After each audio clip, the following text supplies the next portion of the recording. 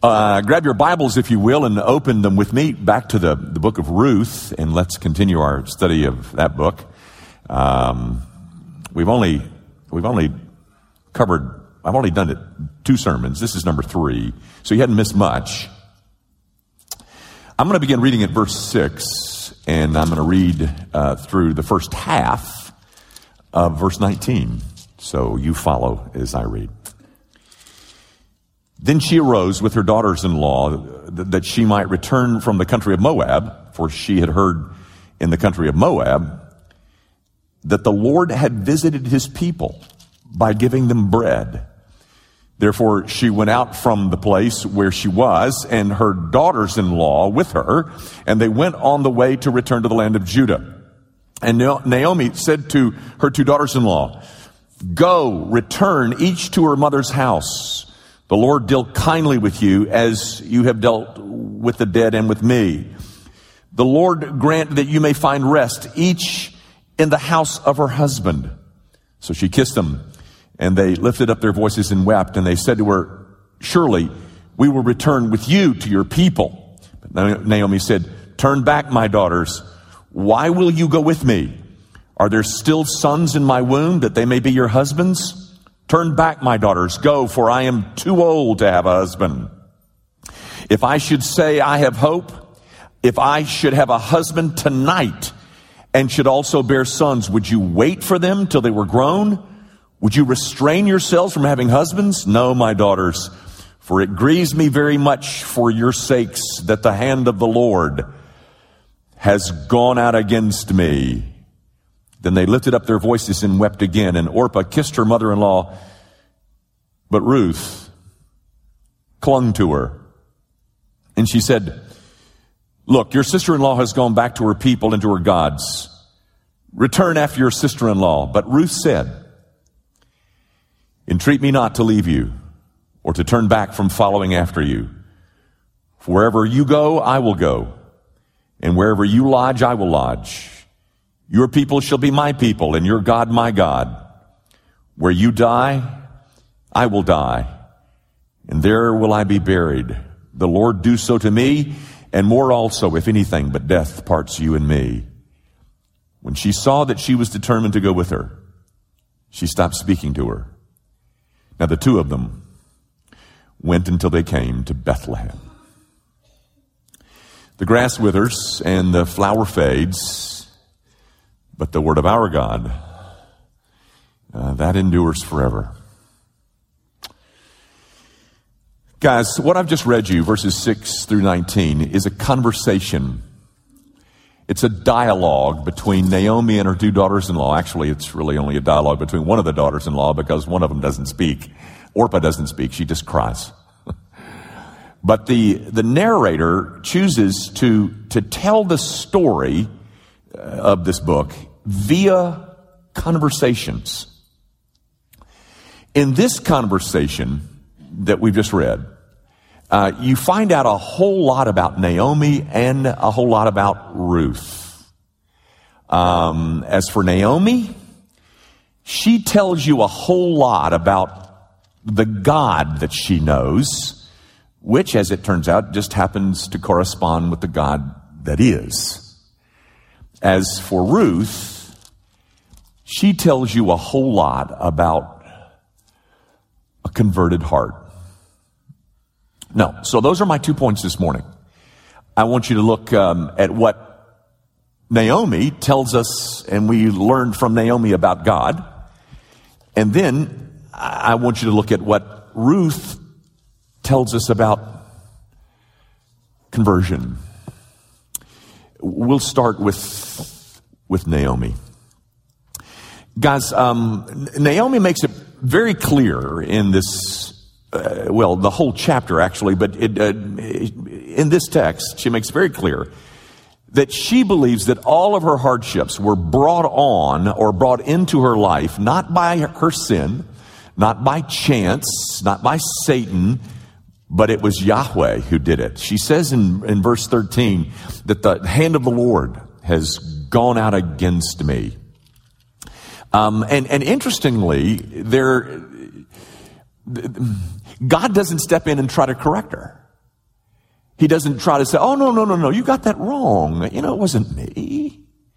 God doesn't try to defend himself or explain himself. It's very clear that Naomi believes that God could have prevented all this, but he doesn't. But I also want you to notice something else in the text. A couple places.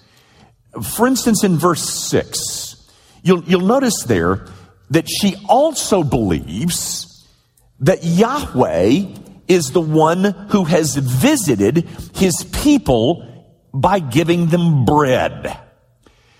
She doesn't credit the weather. She doesn't say there's been some new farming techniques. She knows that bread, food, is a gift of God.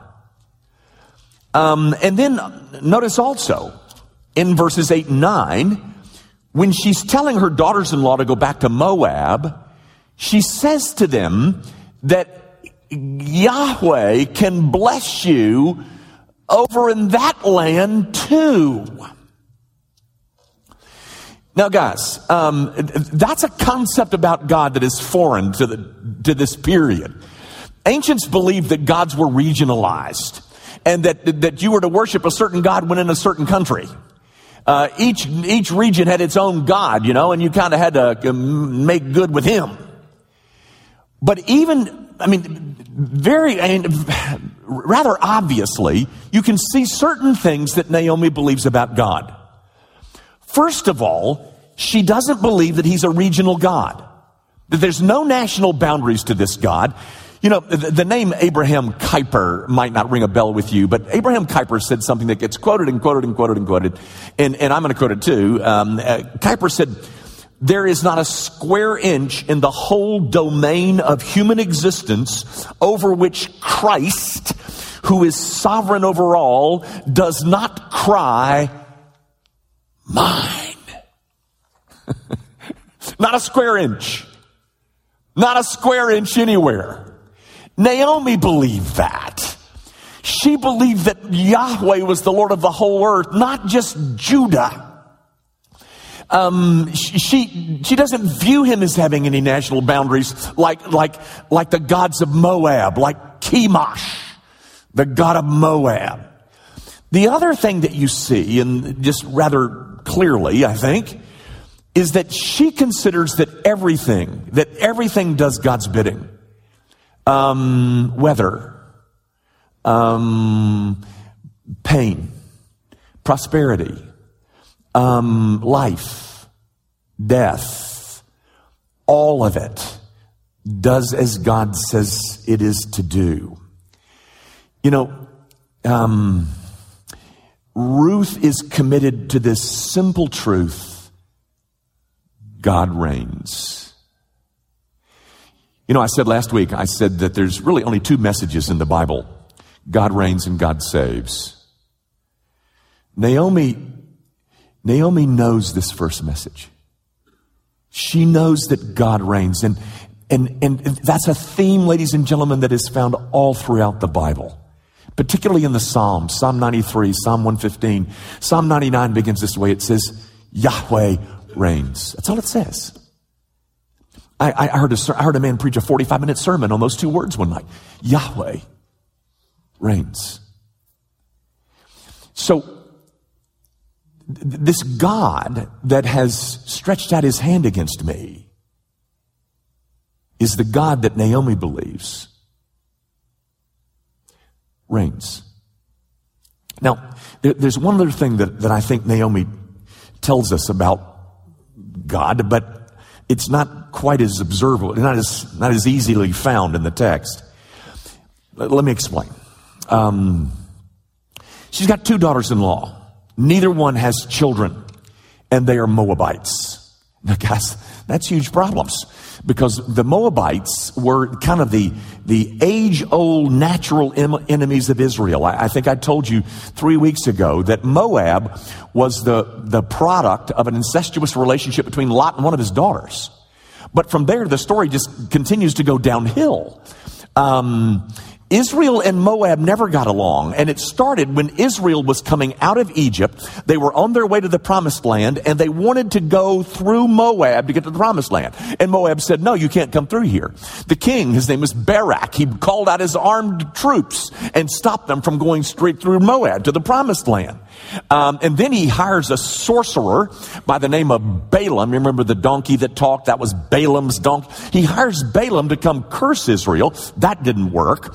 And so the one strategy that does work is that Moabite women seduce Hebrew men, which creates this ugly scene in Numbers chapter 25, where Phinehas, who is the grandson of Aaron, Phinehas takes a spear, goes into a tent, and thrusts this spear through a man and woman.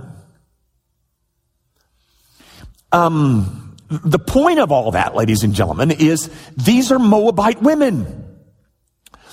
And they're going to return to Israel. And it's highly unlikely, girls, that you're going to find a husband in Israel. There are no husbands in Israel for Moabites. You're better off staying right where you are. Go home. My dreams of happiness are over. Let's face the facts. I'm as good as dead. So Naomi is giving up her one tangible resource. Those two girls. She's sending them back to Moab, because Jews hate Moabites. Moabites are racial outsiders, and there's not going to be husbands over here for you. So, with their interest in mind, she sends them back. It's a huge sacrifice, guys. At first, the two girls balk, but Orpah eventually returns to Moab, and she's never heard of again. But she did the sensible thing. But I say all of that, guys, because it leads you up to verse 13. Because it's where she says, it grieves me very much for your sakes that the hand of the Lord has gone out against me. This is an angry woman. This is a bitter woman. God is my enemy. You never see any hint that she feels like Lady Luck or Chance. The reason I make this point, guys, is that this conviction of Naomi's is one of the underlying themes of this entire book. What Naomi is communicating, guys, is that God rules in the affairs of men, both the good and the bad. And the knowledge that God rules in the good and the bad, and I've got bad, that makes me angry. And that's what you're seeing in verse 13, an angry woman. And she's angry because she knows God reigns. And because he reigns, and I've got this, I'm angry at him. Now, gang, this is pretty important. Because in the midst of your difficulty, I would bet you a steak dinner someplace that you're going to feel the same thing. You know, one of my favorite stories of somebody being angry with God is found in Jeremiah chapter 20. Jeremiah is one of my favorites, and Jeremiah he's been ministering in Israel for 23 years. 23 years. That's a long time. I've been at Gracie Van for 23 years. And Jeremiah looks at Israel and sees them continuing to battle him. And he looks up at God and he says, God, you lied to me. Can you imagine saying that to God? You lied to me, and I've had it. I quit. I don't want any more of this. I'm turning in my prophet's card, and you can get yourself another boy, because I'm done. Of course, before the text closes, Jeremiah is changed his tune. But the point is, ladies and gentlemen, that's a man who's angry at God. Naomi is angry at God. And interestingly, they're both still talking to him, not about him. They're both still talking to his face, not behind his back. There's a sense in which, ladies and gentlemen, that this anger that you see in this woman is a proof that she does believe in God. Because the only place she can take her anger is straight to him. And my dear brother and sister in Christ, your anger is not going to knock God off his throne. And I can tell you that before it's all over, there's going to be some instances where you're going to think, he's my enemy. He's against me. And you're going to find yourself as angry as Naomi. What do you do then? Guys, I'm not trying to advocate being angry with God. But I am saying, do you believe in a God with whom you can be angry? Because in a lot of ways, that just proves that you believe in him. At no point do you see Naomi saying, well, because of my pain, I'm done with that God. I don't think he exists. She never says that. What she does do is take her anger and she addresses it to the only place where she knows it can be heard. Just like ours has got to be, guys. Yeah, there's going to be times. There are going to be times, my friends, when you're going to think just like this. You're going to think, the Lord has gone out against me.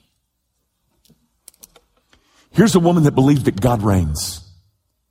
And that God that reigns has gone out against me. Now, if you're honest, that's going to produce anger, bitterness. But guys, that anger is not, I'm not trying to applaud it. I'm just saying that it can be dealt with a God who reigns like this God reigns. I take my anger and I take it into his presence and I say, I don't understand this. And in that confrontation, even that, ladies and gentlemen, proves that Naomi is committed to this God who is the God who sends bread. He's the God who sends pain. He's the God who sends the weather. He's the God who is in charge.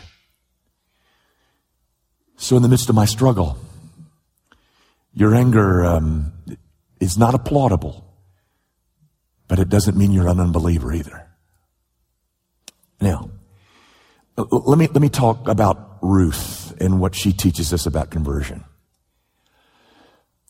Guys, these two girls, Ruth and Orpah, are faced with really a crisis of a decision.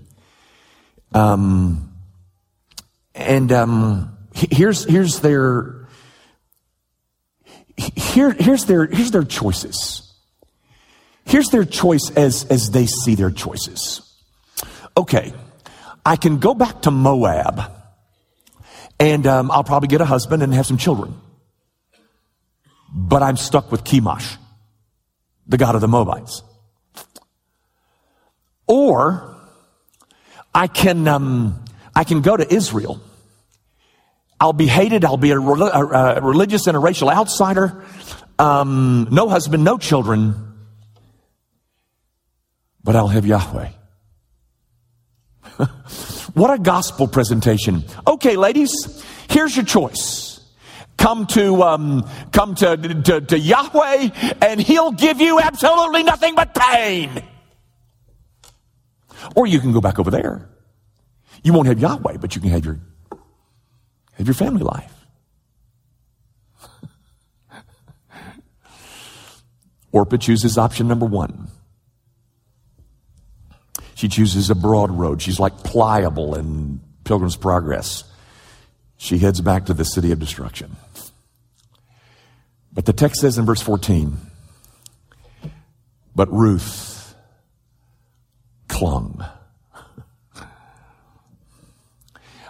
What I'm saying, ladies and gentlemen, is that verses 14 through 18 is the story of a conversion.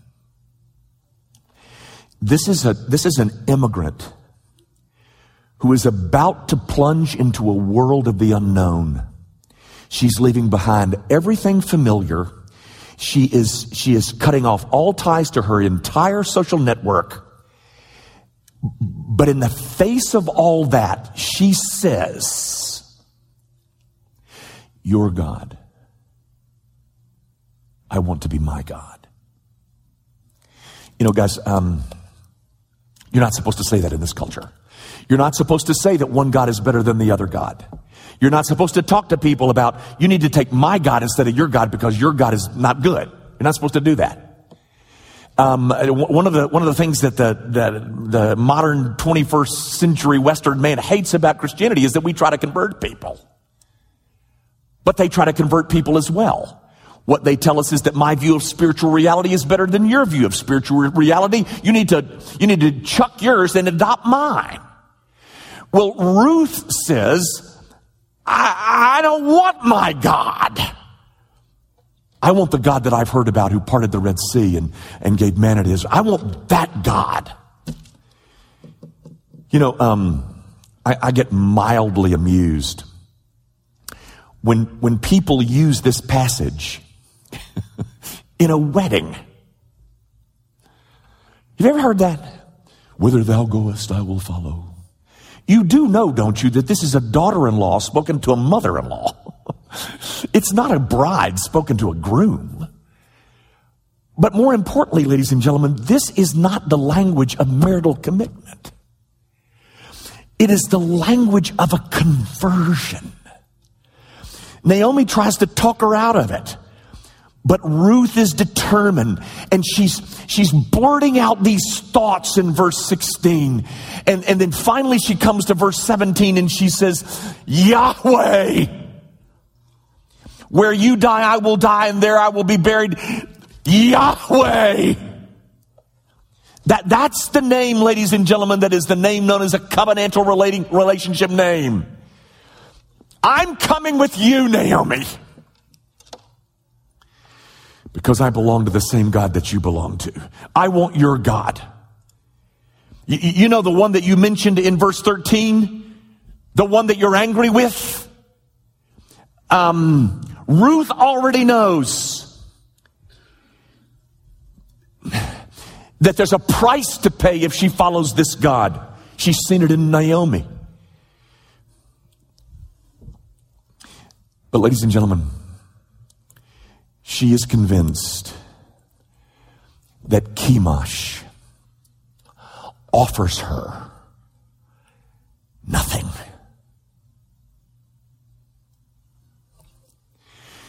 You know, Wednesday night, I at the Bible study on Wednesday night, I told a story.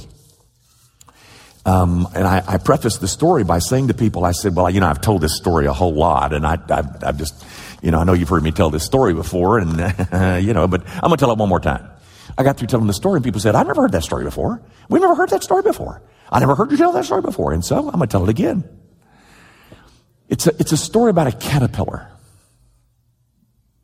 His name is Stripes. And Stripes always wanted to be a somebody. And he got married and settled down a little bit, but he always had this inner urge to be a somebody. So he went to his wife and he explained that, and she agreed and she understood. And one day Stripes was walking outside and he noticed off in the distance this huge mound.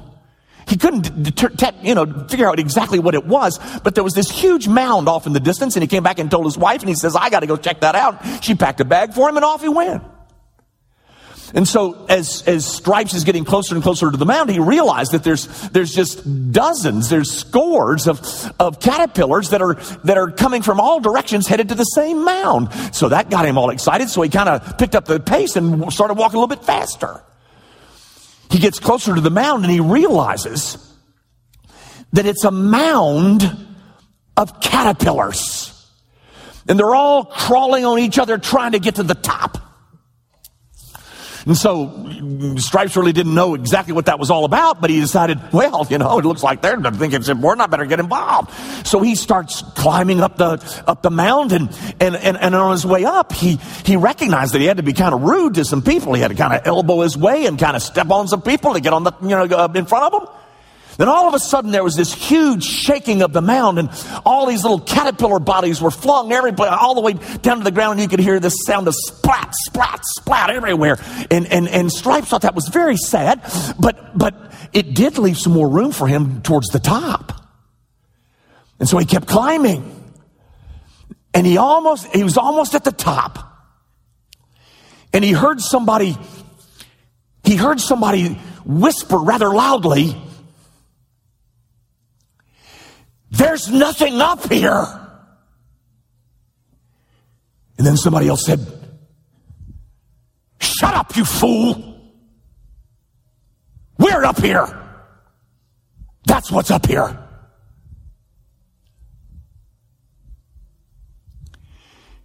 Ladies and gentlemen, about 3 or 4 years ago, a young woman by the name of Miley Cyrus, who, bless her heart, needs somebody to love her. But she had a hit tune. And you know what the name of the song was, don't you? The Climb. It ain't about how fast you get there. It ain't about what's waiting on the other side. It's the climb. We got to get in the climb. Ruth seemed to understand there's nothing up there. I told that story Wednesday, and the next day I got an email. And I want to read you. It was from a young man who was in the audience that night. And he said this. I'm not going to read all this, but it was quite good, I thought. He said, "Indeed, the marketing mentality is strong at the top, and that is what lures, even recruits, all of us caterpillars to the climb. It comes in the form of luxury cars and fancy watches and $1,000 handbags. It's the exclusive golf club logo as a subtle reminder that you don't have what they have. And the way to get it is to climb. It comes in the form of a perceived life of ease that makes those at the bottom or middle climb harder. We use words like driven and successful to describe wealthy people. We adorn ourselves with the badges and logos that show the world our status. We tell ourselves that God will take care of our needs, then spend all of our time trying to take care of our wants. We champion the guy who never sees his kids as long as he can be a good provider and his wife gets to play a lot of tennis. I'm not pointing any fingers. I'm as wormy as all of us.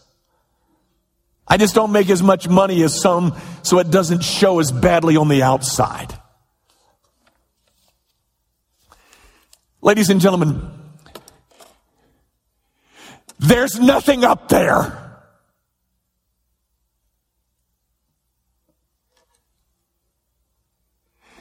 And Ruth knew it. I don't want my God. I want your God. Yeah, I know the one that you're angry with. I know he's the one that stretched out his arm, but I want that God because Chemosh offers nothing. Guys, as I studied this passage, I wondered what in the world about Naomi did she see that attracted her to Naomi's God? Because she's bitter. Naomi is angry. What was it? And I think it was this. Naomi said, "You girls go on back over there." The only tangible means of support she had was those two girls, and she gave them up because she forfeited her own future well-being so that they could have a life. Maybe get a husband, have some kids. And Ruth said, "I've never been loved like that. Yeah, I see what Yahweh has done. But if I can be related to a God who helps me love like that, who has somebody else's interest in heart besides their own, I want to be a part of that God.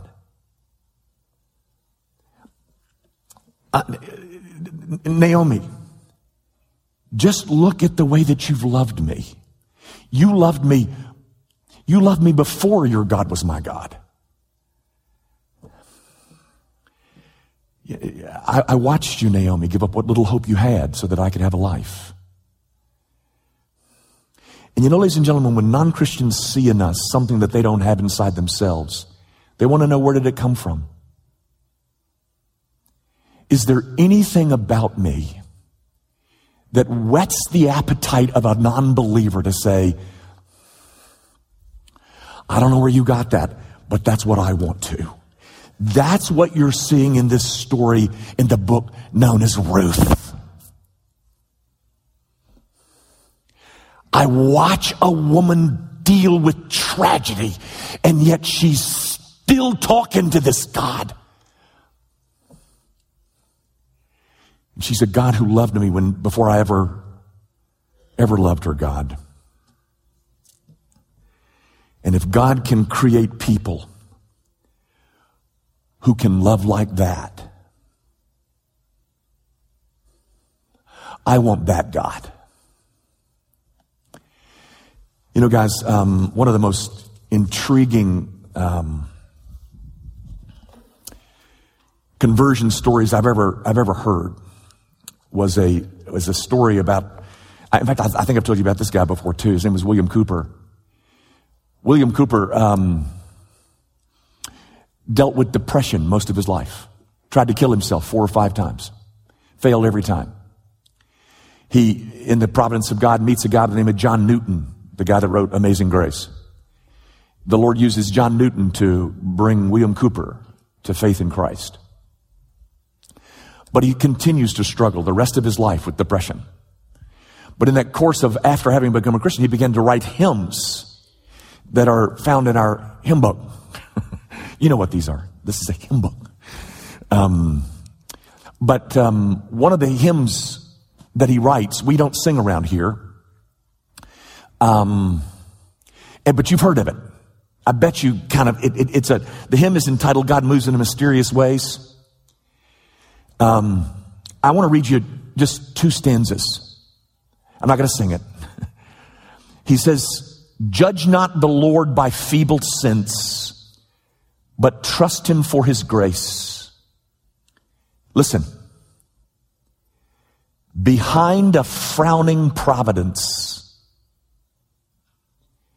he hides a smiling face. His purposes will ripen fast, unfolding every hour. The bud may have a bitter taste, but sweet will be the flower. Behind a frowning providence, he hides a smiling face. That, ladies and gentlemen, is the message of this entire book of Ruth. Behind a smiling providence, a frowning providence, he hides a smiling face. And the first hint of someone sensing that there may be a smile on his face is the conversion of Ruth.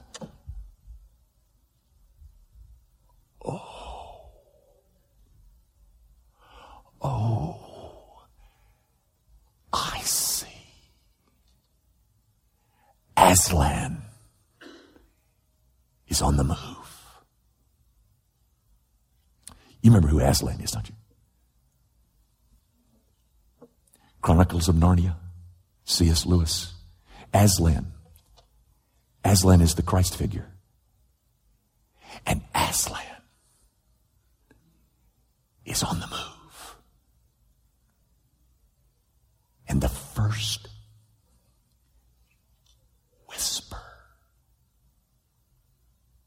get that he is on the move is when a Moabite woman says, I don't want that God. I want your God. Your God will be my God. And because your God is my God, your people will be my people. And Yahweh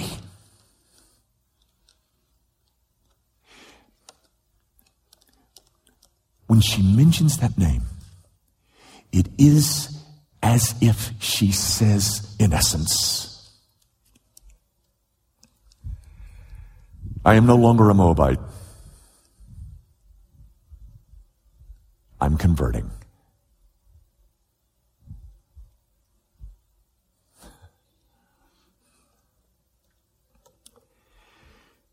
Guys, before this God can be your God, your other life has got to go.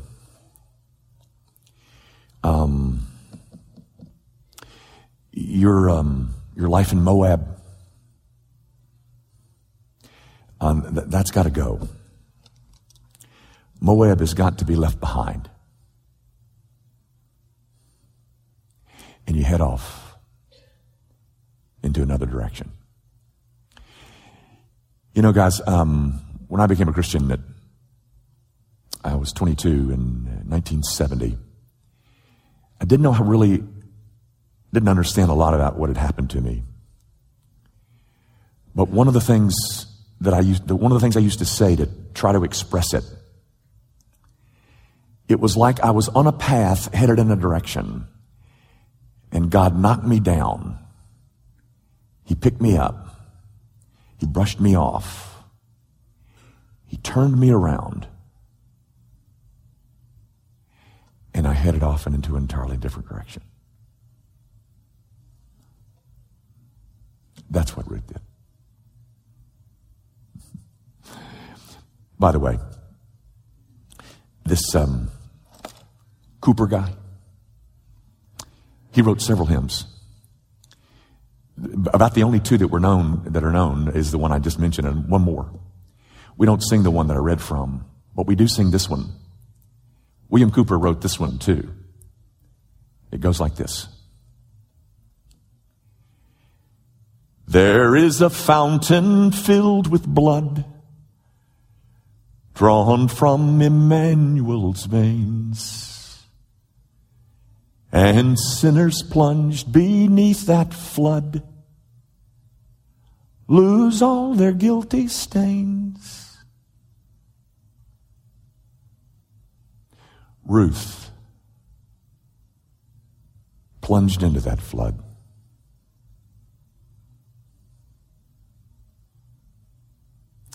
Have you?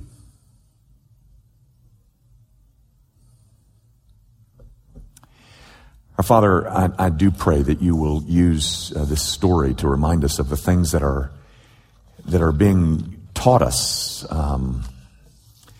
the things that we're supposed to learn about you, and the things that believers must wrestle with, and things that sometimes have a bitter taste, but oh, how sweet is the flower.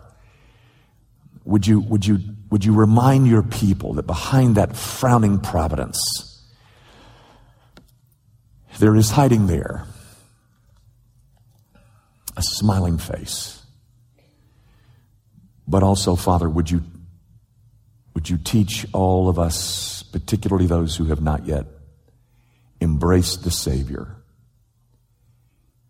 would you cause them to see the great beauty of this God, our God, the God, the one who reigns, and the one who saves. And the way that he saves is through Christ and him crucified. Would you portray Jesus Christ in all of his loveliness to every set of eyes, every set of ears, every heart that occupy this room. We ask it, of course, in Jesus' name.